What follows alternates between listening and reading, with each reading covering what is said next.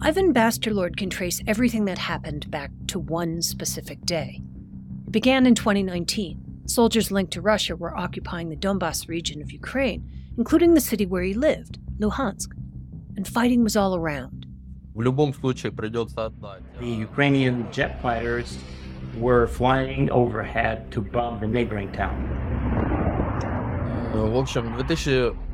And one night, there was powerful shelling. We're speaking with Ivan through a Russian interpreter, and he wanted us to call him Ivan for reasons that will become clear in a moment. Ivan's mother had chronic kidney stones at the time, and that day, in the middle of a barrage of shelling, she started to experience incredible pain. And nobody could actually come to the rescue. There was no 911, no ambulance service. Ivan knew he needed help, so he ran outside, desperate to find someone. And he saw a neighbor in a car driving toward him. I saw the neighbor coming out, driving from around the corner, and I simply just came up and laid on the hood. He lay on the hood of the car. And it said, "Help, get us to the hospital, I will give you anything." The neighbor agreed and took them both to the hospital, and the crisis was averted. But then there was this matter of paying for the treatment. We brought mother to the hospital, and I was coming home. I had no money at that time. There was an opportunity to purchase medicine for credit. So he agreed. He paid for her treatment on credit. But he realized that now he had a new problem. I thought that this debt actually will have to be repaid. And he thought, but how? He was living in the Russian-controlled part of the Donbas. He wasn't making much money working as a graphic designer, and clearly he wasn't going to get a job in any sort of traditional way, given that war was all around him. But he did have one other skill, one that he really hadn't been using. Since childhood, I took interest in hacking. Just a passing interest. I was always curious, showing interest to the various forums and various breaking in, but I never got to use them. I never used them. Until, that is, the day his mother had that health scare. That day, he realized he needed to get creative about earning money. I returned home and I went to forum. A dark web forum where hackers hang out. And I wrote my first ad. In that ad, I highlighted that I need money and I'm not afraid of work in any country of the world. So one man approached me through this. As it turned out, his nickname ended up being National Hazard Agency. National Hazard Agency. And this hacker told Ivan that he had a job opening. He was looking for a spammer, someone who would send unwanted messages in bulk to a wide variety of people in order to spread malware or to trick its victims into divulging personal information. Some extortion might be involved as well, he added. And if Ivan would do this, the man told him, he would pay him $300 a month. This was just enough money to cover the expenses, or at least for the time being. Ivan would learn that the man who responded to his ad wasn't just a random hacker. But as I found out later, this man happened to be almost one of the Rebel founders. Revil, or R-Evil, one of the most damaging cybercrime syndicates in the world. And in a blink of an eye, Ivan had gone from a son wanting to help his mom to the depths of the cybercrime world.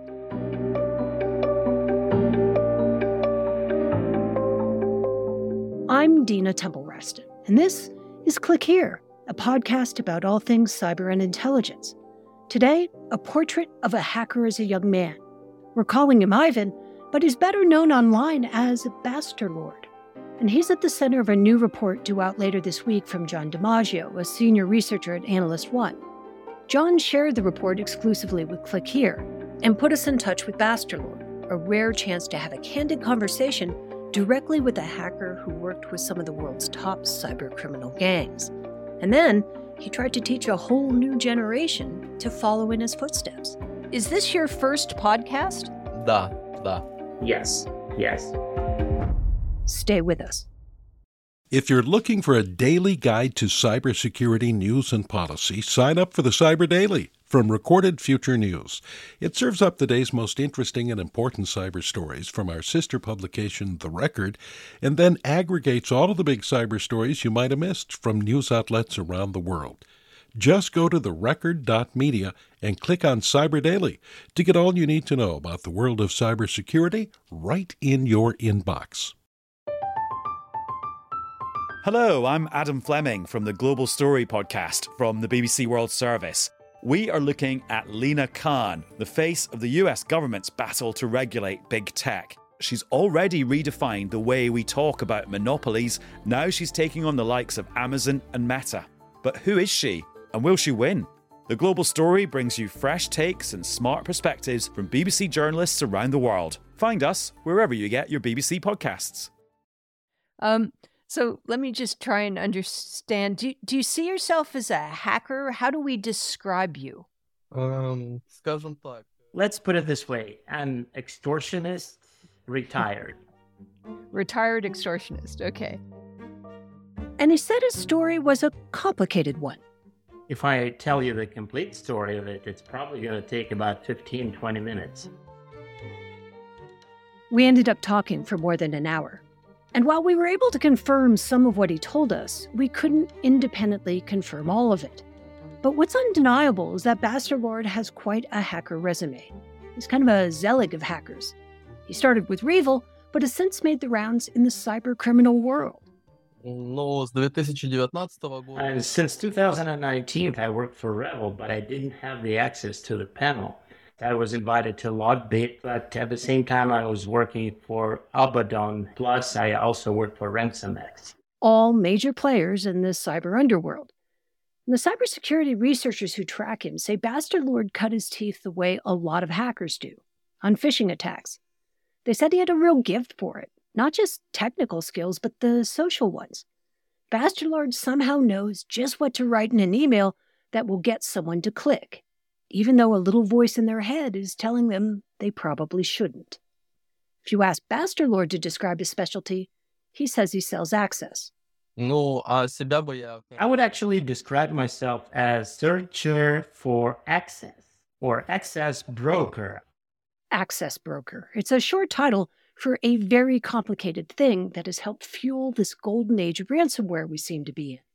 Simply put, to hold a network ransom, you have to get into it first, and Bassterlord and brokers like him help people do exactly that. John DiMaggio of Analyst One says in the hierarchy of the hacker world, access brokers are a fundamental part of the cybercrime business model. Not everyone has technical skills to just directly hack into an organization's network. There's a whole other larger part of that population that you don't read about every day, that don't necessarily have the ability to successfully and easily compromise, a Fortune 500 company or a company that's going to have a lot of money to pay. So, John said, cybercriminals turn to people like Bassterlord. One of the ways to get around that is just buying the access. In other words, he does the breaking in and then holds the door open for customers so they can do what they will once they're inside. But Bassterlord didn't want to do all this himself. He got an urge to, I guess you could say, give back, which is what made him the talk of the dark web forums more recently. He put together a 2-volume manual that people who've seen it tell us could teach just about anyone to launch a ransomware attack. No prior experience required. I already knew he had trained people, and from seeing conversations that he's been in and people talking about their account of working with him. And one of the things that seemed really interesting to me was that he seemed to sort of enjoy giving back to that community because someone once helped him and he wanted to sort of return that favor and help upcoming criminals. He never forgot that one of the founders of Revil helped him out. John says it seems like he wanted to create a community of young hackers that he helped nurture and bring along. The creation of a manual was a tangible way of doing that. Think of it as one man's underground version of one of those old Coding for Dummies workbooks. But instead of putting a CD-ROM in your computer and working on some hypothetical exercises, you get the real thing. And when he put the first ransom manual out there, that was how he was making money. He was giving the manual and tools away for free. the manual and tools to launch a ransomware attack once you're in someone's network. If you couldn't hack into a network on your own, well, he could help you out there too, but for a price. He'd charge you a fee to let you into a network he'd already compromised. Because most people buying it wouldn't have the skill to just go hack into a target environment, and he's giving you an environment he already has access to so you can learn. The administrator for Lockbit, that ransomware gang that Bassterlord used to work with, summed up the manual in one word: brilliant. John said the book's production values were top-notch. The manual had such professional art, and it was not just, it wasn't like it was just drawings. They were, in color. This was somebody's baby. This was something someone put a lot of time and effort into. And it was honestly, the art was beautiful. When you say it has artwork and it was colorful, it had screenshots, I mean, what can I compare it to? Honestly, a professional comic book. That's what it reminded me of. Bassterlord put out a second volume more than a year later, in December of 2022. But this time, John said, Bassterlord had adopted a completely different monetization strategy. He offered to sell the manual and complete rights to it for $200,000. When he couldn't drum up interest, he decided to sell a limited number of copies for $10,000 each. He said he'd terminate distribution once the manual sold out, so that all its secrets would only be known and used by a select few. It was like he was selling a numbered print of something that he thought was rare. And just as it seemed like he was an artist at the top of his game, abruptly, soon after releasing that second manual, he made an announcement no one expected. He said he was retiring. But not everyone thinks he came to that decision on his own. He made mistakes in OPSEC that allowed us to hunt him and find him and eventually get him to retirement. Stay with us.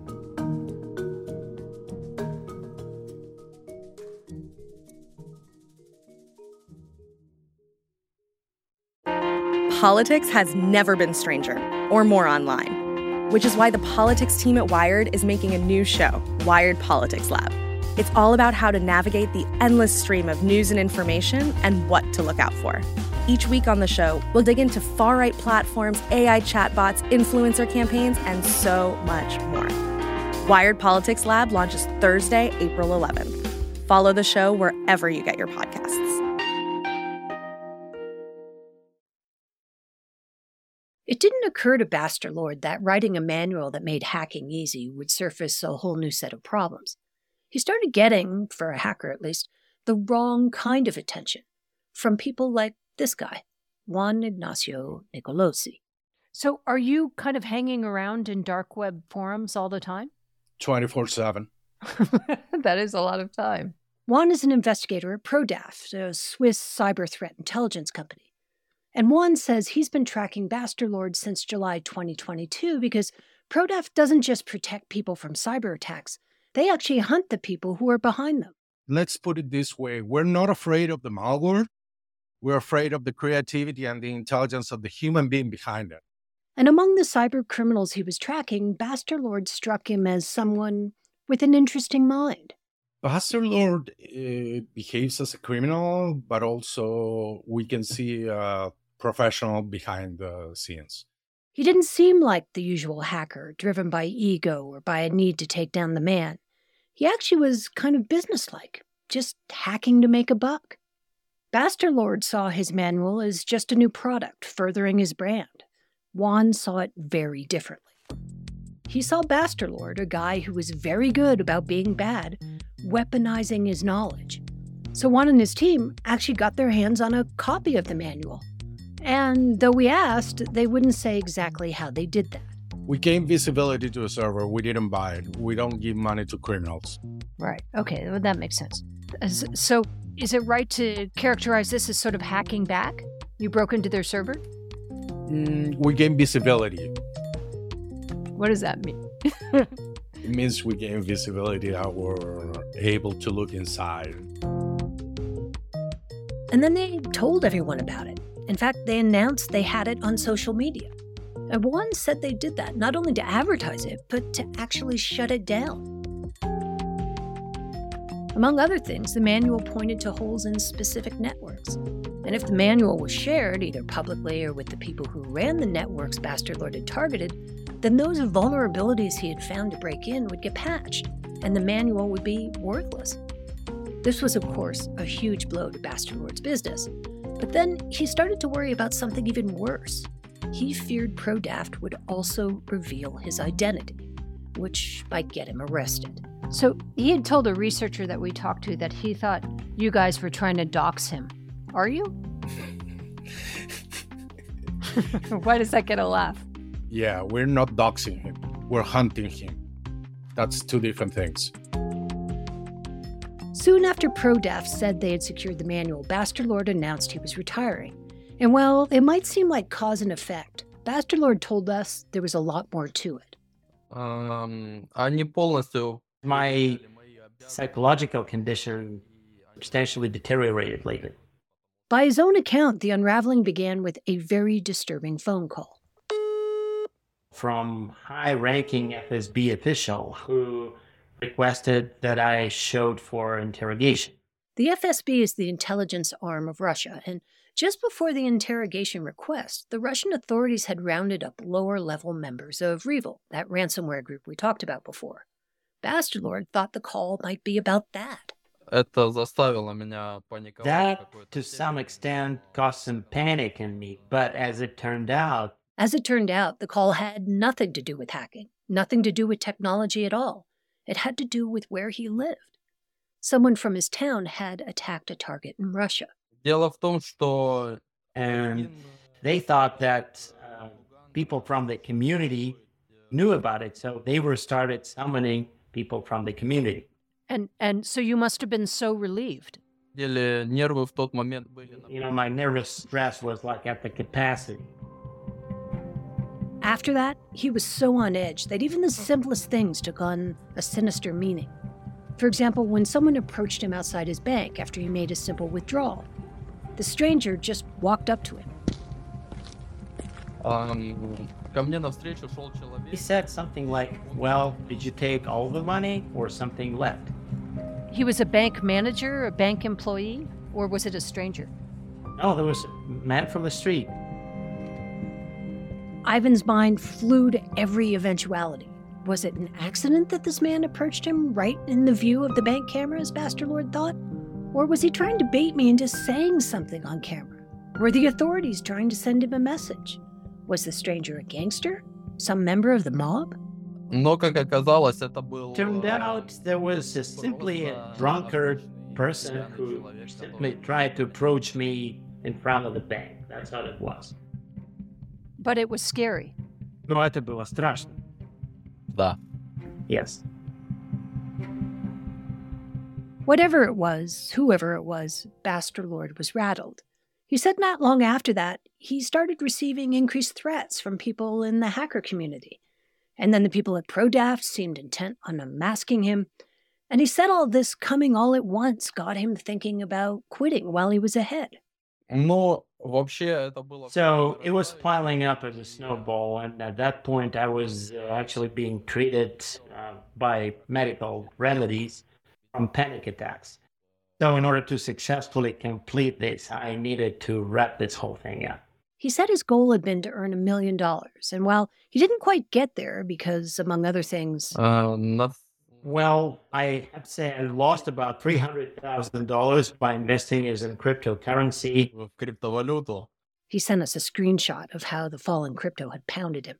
But even with those losses, he said he had enough money to care for his whole family. We don't drive Ferrari as many people think, and we don't buy expensive things. And he said he now has a hacking crew that's pretty self-sufficient, and he doesn't need to be on the cyber front lines anymore. So he and the crew made an agreement. Since he taught them what they know, they'll give him a 20% cut of everything they make from now on. He doesn't have to be involved. Я полностью отошел.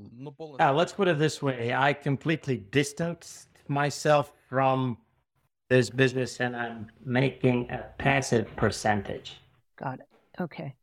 So if you're trying to explain to people why you did all this, how do you explain it? Просто дело в том, что я из бедной... I'm a from a poor family, and that was a great opportunity to earn some money. It was just a financial opportunity. There's nothing else behind it. Do you feel guilty about it? На самом деле нет. No, not really. For the companies that were paying me enough money to cover their expenses, what I'm making is just pennies for them. So because it was companies and not people, you think it's not as bad? Скорее да, чем нет. I think more yes than no. I think this company has enough money to pay all the expenses, and I think people who work for them do not really suffer a lot. He said his mother has her own place in the apartment block next to his now, and he's building a house in Russia. When I asked him where he would be 5 years from now, whether he'd have a family and a regular job, he said he'd have all those things. I have other hobbies, but I'm not going to divulge them since I can de-anonymize myself.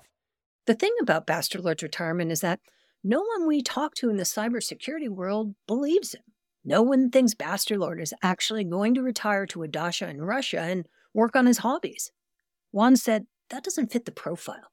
We prefer to think he's preparing or just changing names. We don't think he's retiring. We just think it's a good post in order to move himself to the other side and try to reform his entire operation.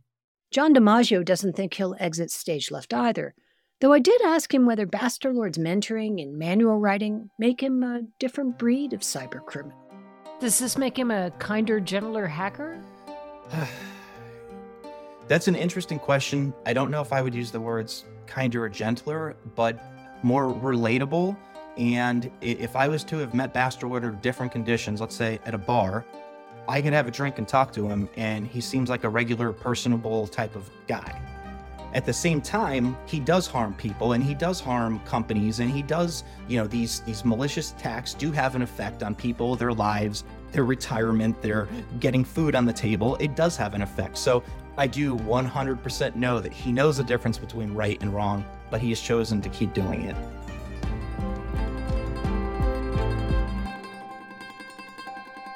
This is Click Here.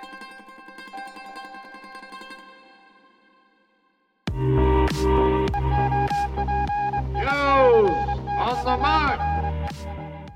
Here are some of the top cyber and intelligence stories of the past week.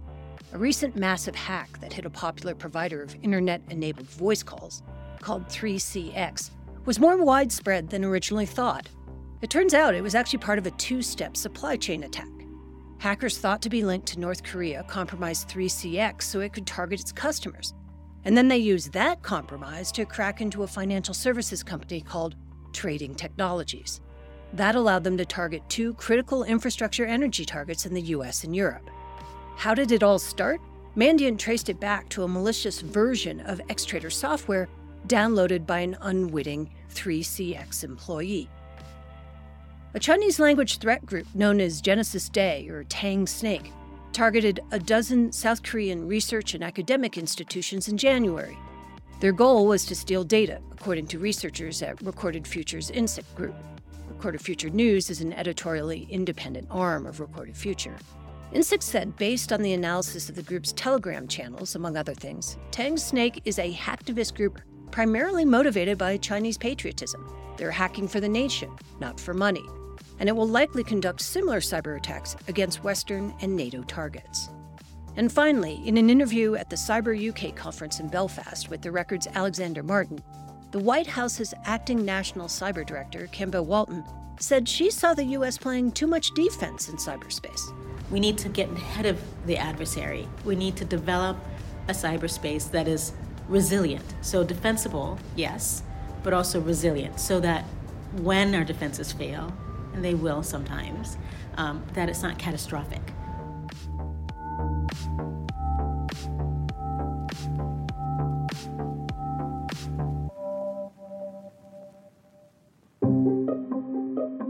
I'm Dina Temple-Raston, and I'm the executive producer and host of the show. Sean Powers is our senior producer and marketing director, and Will Jarvis is our producer. Sarah Wyman is our writer-reporter. And this show was mastered by Gabriella Glitt. Our editing team is led by Karen Duffin and Lou Olkowski.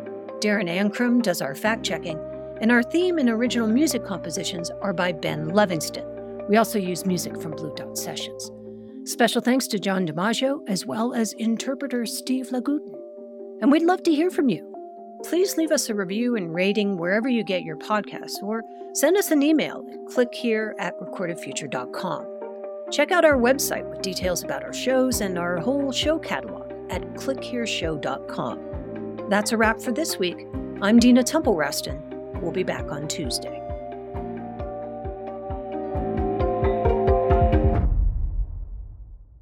Looking for more of the cybersecurity and intelligence coverage you get on Click Here? Then check out our sister publication, The Record, from Recorded Future News. You'll get breaking cyber news from reporters in New York, Washington, London, and Kyiv, among others. And you'll see for yourself why it attracts hundreds of thousands of page views every month. Just go to therecord.media.